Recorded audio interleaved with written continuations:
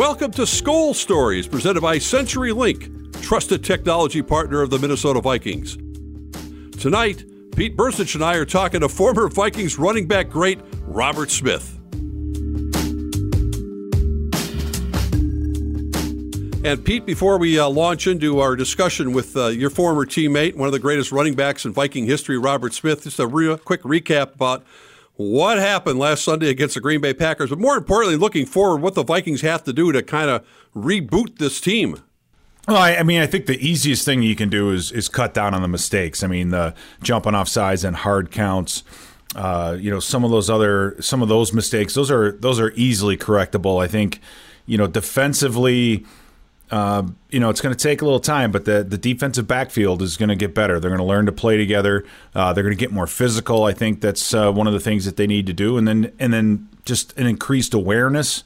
The hard part, I think, is going to be the defensive line and figuring out how they can get pressure with just a four-man rush. And I thought the offensive line, minus a couple of mental errors, looked pretty good. So there's a lot to build on, and I think this game, this week coming up against the Colts, with the way they stunt and do things up front, there's going to be some opportunities for Dalvin Cook to make some really, really big plays.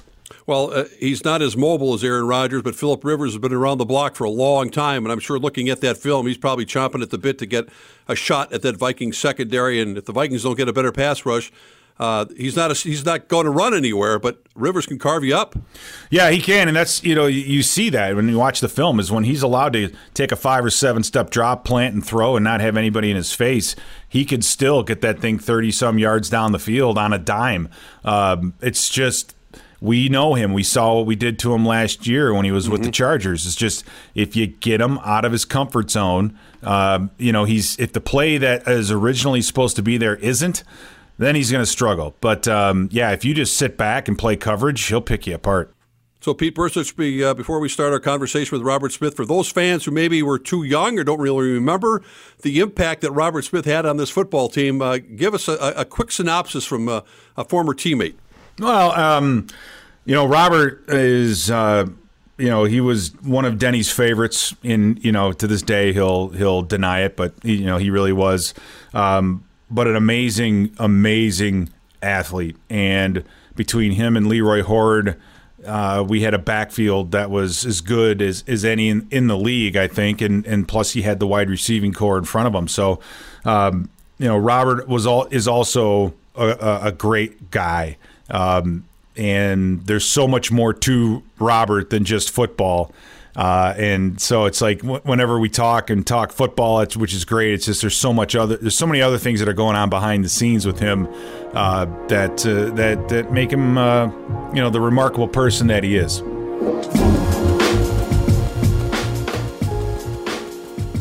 Well, Pete, I'll let you kick off this line of questioning with the one and only Robert Smith, who was always very quotable after every football game I ever covered with the Minnesota Vikings. You can't forget Robert had 29 games of 100-plus yards and was the first Viking ever with 4 straight 1,000-yard seasons from 97 to 2000. So with that, Robert, welcome to the show, and it's always, always, always great to sit down with you. Always a pleasure, my man, and I was I found out a little bit late, with Fox calling the game this weekend. I found out a little bit late that you can't use Game Pass to watch games live, and I have Spectrum. I don't have DirecTV, so I had to go to a BW3s to watch the game, and I'm sitting there watching it and listening to you and PA calling it on radio as well. So it's great to sit and talk with you, and always great to hear your calls on the game. Well, thank you. One thing as well, with the Vikings, first 4 straight 1,000-yard seasons, where as far as puking in the trash can during the game, where did you end up? Because you did throw up on one quarterback, if I don't remember correctly. I'm just concerned or wondering about where you fall in the 60-year history of the Vikings as far as throwing up on the sidelines. I didn't throw up on the sidelines so much as I threw up on the field. And the quarterback that you're referencing is none other than Warren Moon. This would have been down in Tampa, probably 96 or 97, I'm guessing. And it was a long drive, and was feeling it coming out of the huddle, like, I may lose it here. And he turns around to hand me the ball, and I start puking through my mask, and Warren does like one of these, get here, take this thing. It wasn't your classic inside elbow up, smooth exchange. It was Warren doing his best to get out of the way and avoid a little bit of vomit. Oh, Al, I tell you what, I'm excited for you to be able to sit in the booth. You've done a number of college games. You have to be looking forward to this opportunity, and I'm excited for you because I think that I just think that we need someone like you in the booth, and I don't mean that just from your football knowledge standpoint, but also the sense of humor and the laugh. You've got one of the best laughs I've ever heard.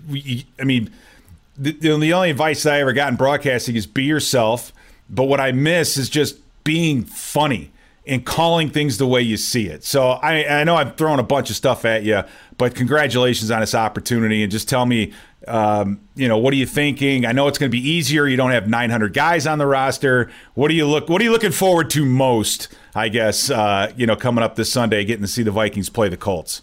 Well, just being able to call a game, first of all. So I was speaking with one of the producers, and she told me before the season, like, you might get a game September 12th, but that may be it for the year.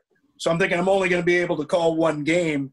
But then a few weeks ago, Jacob Allman, the talent guy, calls me up, and he's like, "Hey, how you doing?" I'm like, "I'm good." And he's like, "September 20th, Vikings at Colts."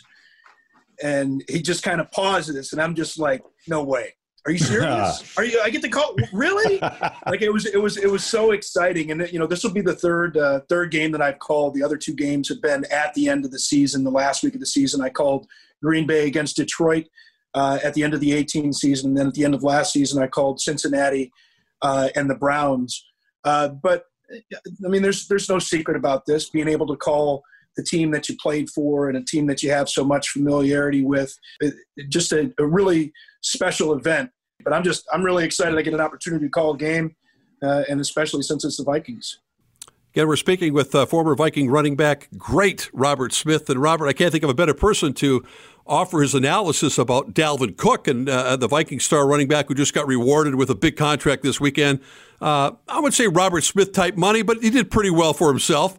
Ben Lieber said he had the C on his jersey on not because of the captain, but for ka-ching. He hit the jackpot this weekend. But give us your overall thoughts. I think ka-ching is spelled with a K, Mark. I think, you know what, but Lieber with the Kansas. Where do you go to Kansas State? Come on.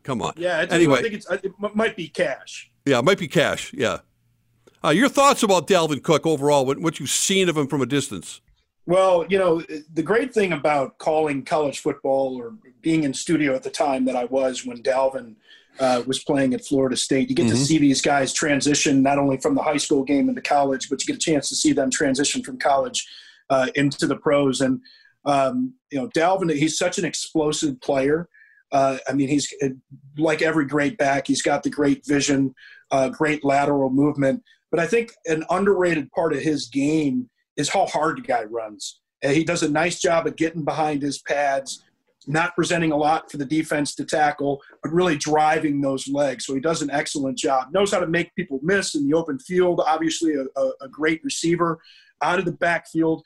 And one of the plays that really stood out to me when he was at Florida State, I remember it was like a long run in that game. And I know that the Vikings fans don't like to maybe jinx things, but you talk about the injuries with Dalvin Cook, obviously. But he had a hamstring that was aggravated in the middle of this run. And he doesn't dive to the ground, like he kept running. And people say, well, you don't want to hurt yourself. But to me, it just kind of speaks to his character and just how tough the guy is. And when you see him break tackles the way that he does for a guy that's not that big, you can understand just kind of what heart he has. Yeah, and Robert, getting a chance to watch the Vikings-Packers game, you played behind some really, really good offensive linemen. Just give me some of your offensive takeaways from that game, like what Kirk Cousins did, what does he have to do, and then what your initial thoughts are on the Vikings offensive line. Well, I think the offensive line, it's a work in progress. A little bit too much pressure on Kirk early in that. And, when you don't consistently run the football, you can't really do, I believe, what this Gary Kubiak offense wants to do more than anything else, which is to get Kirk rolling, get some play action, and that really hurt their efforts early in this game. I mean, you look at Kirk's numbers. At the end of the first half, he was 2 for 4 for 32 yards. Yeah. So that they weren't able to sustain drives. They weren't able to have enough success early to stay on schedule in drives. Too many 3rd and longs, and not able to convert there. So you're going to have a transition period here. Obviously, you want to be able to get these young receivers going. Justin Jefferson, I saw what he was able to do at LSU, but he's got some big shoes to fill on the outside as a deep threat. Adam Thielen and Kirk were able to get some connections in the second half, and that's really when Green Bay started to drop back a little bit more into coverage. But I think that offensive line, they just got to be better driving off the ball, establishing that run, but then working in that play action off of that. While there are no fans at US Bank Stadium to start the season, we still want you there. Vikings Fans in the Stands, presented by Caribou Coffee, lets Viking fans purchase a cutout of themselves in their game day gear and places them in the stands for the entire season. 100% of proceeds will go to charitable community causes. Purchase your cutout at Vikings.com/cutouts. We'll be right back with more Skol stories right after this.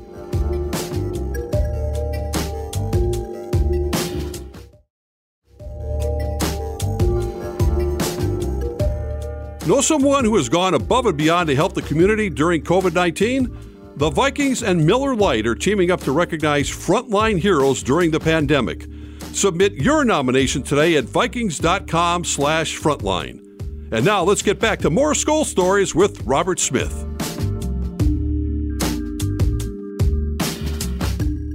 Robert, you mentioned this offensive line is a work in progress. I don't think there's any argument about that. The one you worked behind for really the majority of your career here in Minnesota had some big names, big personalities. The name of the show is Skol Stories. What comes to mind beyond the X's and O's when it comes to running behind that cast of characters that you ran behind here in Minnesota? Yeah, cast of characters is it for sure. I mean, you got Stussy on the left side, and then Randall McDaniel, Jeff Christie in the middle, Dave Dixon, and then Corey Stringer on the right-hand side. I mean, that offensive line right there, I mean, what a group of human beings, but, rest in peace, Corey. But, what a talented group of players. But the thing that always stands out to me is, there are players that it's kind of like a light switch. The two people that stood out the most to me when it comes to that is that left side of the offensive line, Todd Stussy and Randall McDaniel. I mean, two of the nicest human beings you'll ever meet. And these guys would just go and terrorize defensive linemen. And they just thought it was the funniest thing in the world. And they'd come back to the huddle, I got this guy, the Stussy voice. And then, Randall having his fun with it. And what incredible talents they both were. But they come back to the huddle and they're bragging about what they did to the defensive line. And I'm like, they're not going to be getting back at you. They're going to be getting back at me. I understand you guys want to have your fun, but let's keep it clean out there because retribution takes many forms, and it's usually going against the running back as he gets held up. How important is a tight end in the running game?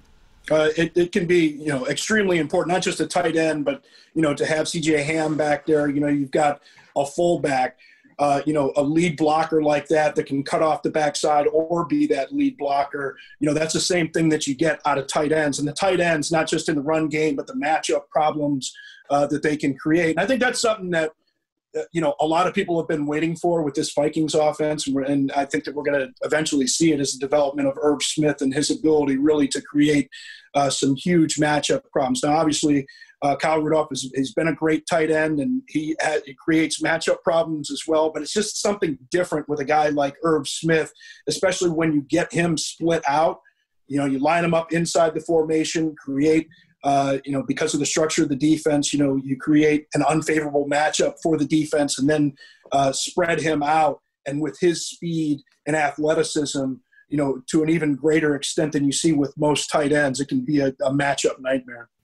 We'll get back to some football, but here's the real burning question I've always wanted to ask you, Robert.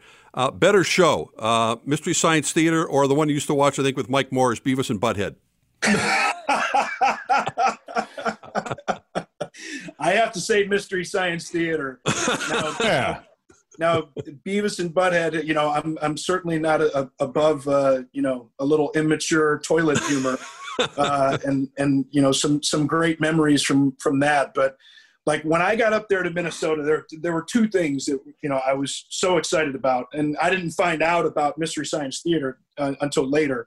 First, I was a huge Prince fan, still I'm a big Prince fan, and the fact that he was up there.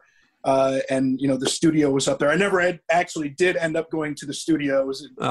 He put those things on too late, and I heard he always showed up late, so I didn't bother going out there.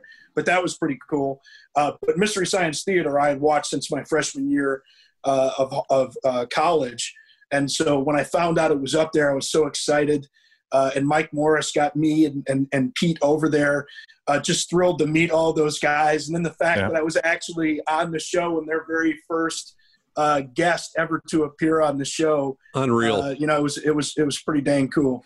Now, in along those lines, do you have any inside kind of sarcastic comments that you have in the back of your mind that you're going to roll out on Sunday, or make some? He just the running back looks like Archimedes in the backfield. I mean, it's just stuff, or whatever. Just a little Python-esque, a little Mystery Science Theater, esque to just.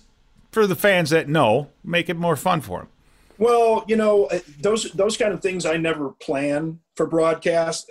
I think they're just funnier when they're spontaneous because you know how it is. I mean, things get said during the course of a broadcast, and certain things happen during a game that kind of send your mind moving in different directions. And it's nice to pull out those obscure nuggets every now and then too. And it's not about everybody getting it, like you said, but the few that get it are just at home, and they're just laughing their tails off. So that's part of the thrill.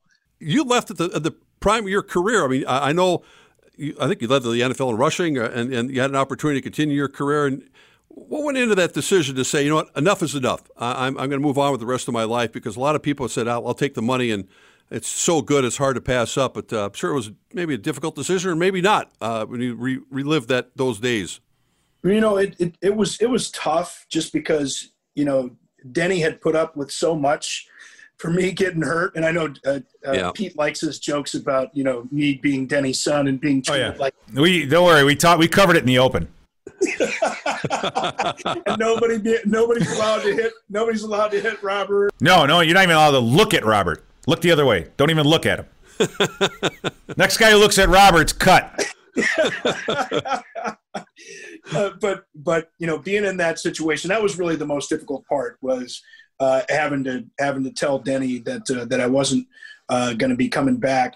But really the easier part, going all the way back to my rookie season, when I tore my ACL, and that was December of my rookie season in my right knee.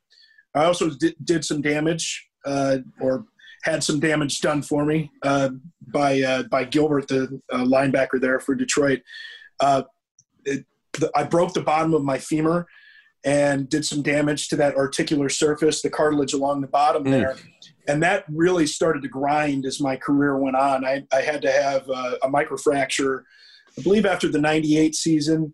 And then during that last season, which was the only season I didn't miss any games, I think it was against Green Bay, I kind of had this twinge in my right knee, and there was some cartilage floating around inside the knee and catching, and didn't want to have surgery during the year, didn't want to miss any games, but I needed to have that same surgery after the year. And so I'm thinking, this is the only season I don't miss any games, and I still need knee surgery after the season. Like it's probably time to, as I've said, walk away early rather than limp away late. When you walk away from the game and you move on with life, it's a hard thing to do. And knowing you, I think the thing you love as much, if not more, than ever stepping on a football field is being a father. I mean, it's hard to even explain just kind of, what a ride it's been, what a thrill it's been. Growing up, difficult times with my father in and out of the house, chaotic when he was in the house. And, the thing that I always knew when I grew up and when I was going to be a father is that, it would be everything to me and be the most important thing in the world to me. And just the joy, I remember, the day my daughter was born, and thinking of Stevie Wonder's "Isn't She Lovely" as she was born, and the tears, and then my son being born 23 months later, and it's funny, you and Dixon's jokes notwithstanding, I always did think that I was going to be too hard on a son and too easy on a daughter, and I've tried to kind of find that balance. But just kind of figuring it out, seeing their faces, being able to hold them, but being able to teach them now, I think in a very real sense, especially, with what's been going on with COVID, I get an opportunity to talk about attitude with them and perspective with them. And so this is the part, as much fun as it is to play the games and to throw the ball around and to watch them act like fools and, kind of teaching them swimming and all those kind of things, teaching them kind of the skills that they're going to need that are going to be most important for them as they try and navigate life and whatever it brings. Like that's the greatest gift. And I'm just thrilled every minute I get a chance to spend with, well, not every minute, most minutes. Well, that's awesome. I don't want to tell that lie. Robert Smith, thanks so much for spending some time with us, and have a great time in the booth. We'll be not just listening to Pete Bursis, but we'll be listening to you as well in the booth on Sunday when the Vikings take on Indy. Because we're going to be calling the game off of TV. Yeah, that's right. So wait a second. So Pete, are you going to the game? No, we'll be. We're not traveling this year, so we'll be calling the game from a TV at US Bank Stadium. So I'll be listening to you when the game's going on. I'm thrilled that we're actually going to be there. Have an opportunity to go to the game. I heard initially that they were going to have some fans. I don't know what the case is going to be now, but doesn't matter to me, man. Just being on site at the game, having a chance to call it. What a thrill, man. Always great to have Robert Smith on the show. Pete, great to see you once again, and thank you, fans, for tuning into another episode of Skol Stories, presented by CenturyLink, trusted technology partner of the Minnesota Vikings. We'll see you all again next week.